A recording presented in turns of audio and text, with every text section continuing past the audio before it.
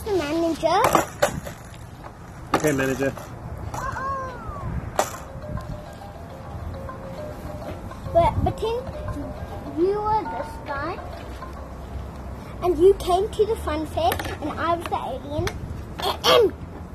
You need a ticket. I've got a ticket. Okay, give it to me. Here's your ticket. There we go. You're free to go. Yay. Welcome back, everybody. It's episode 2 of the Confused Dad podcast with me, the Confused Dad. And here I am. And I have managed to find a way and time to do this.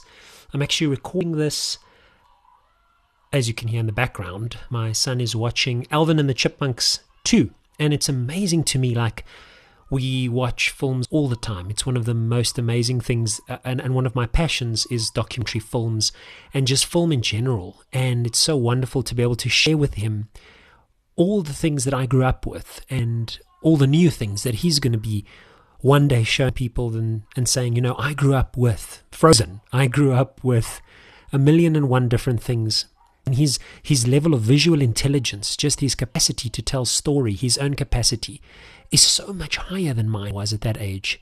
He has literally spent hundreds of hours absorbing the nature of storytelling and the medium of storytelling, whatever that may be, whether it's listening to me reading to him or just watching films. He has an appreciation for it, and he even has his own mechanism to decide what's good and what's bad. Like, there are good films and there are rubbish films, and there's really good animation and really bad looking animation and bad story. And for me, it's just wonderful to be able to see how those things impact the way in which he sees the world. And play, for me, and this is something I think is difficult for adults, is that play is this incredibly high form of creativity. It's obviously, for me anyway, the highest form of creativity that human beings know. I think that whole idea of finding a state of flow where time disappears and is compressed, and you feel like you're part of something greater.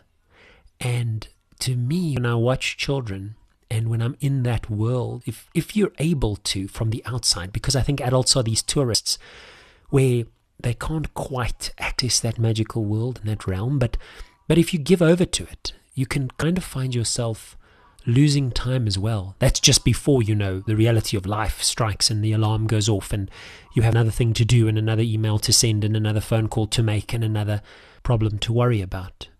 But if you have the time, the moment, I don't even think it's about time. It's the way in which you allow yourself to be vulnerable in those moments. There's a vulnerability to play, and play is just this massively high form of creativity. And I think something I'm experiencing in spending so much time with my son now at home is that play takes energy, and it has these ebbs and flows. You have these spurts of creativity, and then you have to sort of compose yourself and, you know, go and watch something on YouTube or just have a snack. And play is like this. It's like this crazy marathon with sprints in between. But at the same time, there is only a short time where you get to play the way you do with a young child, where you can create worlds within worlds within worlds. And I think those are the same places that and phenomenal films and books and poems and whatever it is, the highest form of human endeavors, the greatest art, the greatest photography, the greatest buildings, skyscrapers, architecture, the most amazing inventions, submarines, you name it. I think that's the line. Play is the place where those things found their voice. It's in going, imagine a world where this exists, and imagine I have the technical skills to manifest that. One thing I don't ever want my son to lose is to not be able to lose himself in a world. I think that's really what separates that's what separates the working stiffs from the rest of the creative world. The stiffs by means of, or the intellectual stiffs, or I don't know what it is. There's just a spark, you know. You come across somebody who just has that energy where you go, wow, I wish I was that free. I wish I was that connected to myself. I wish I was more myself. And it's this weird thing where play makes you more of who you are, and challenges your conventions and makes you see yourself, like real deep play. I'm not talking like just janky play. It connects you. It does. And it causes tension, and it can cause meltdowns, and it can cause friction, and everything that the world is built on is what play is. Imagine we can travel across the ocean in something that flies. Imagine we can transport things on railways that we never could before. Imagine we put this gunpowder in some kind of tube that will fire out a projectile and kill someone. These are all incredible things that were designed through play. So for me, being alive in that world, I think, is a great honor. And I often wonder to myself when's the last time that you play? Like, when is the last moment where when you do it again, you go, oh my goodness, remember when we played?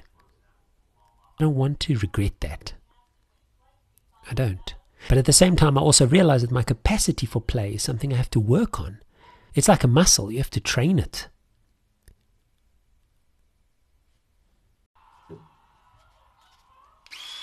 So here's another. I haven't even done one yet. So a cost-saving tip when you are no longer bringing in as much income as you used to as a stay-at-home father. A cost-saving tip is, if you haven't got an electric razor, it's time to buy one.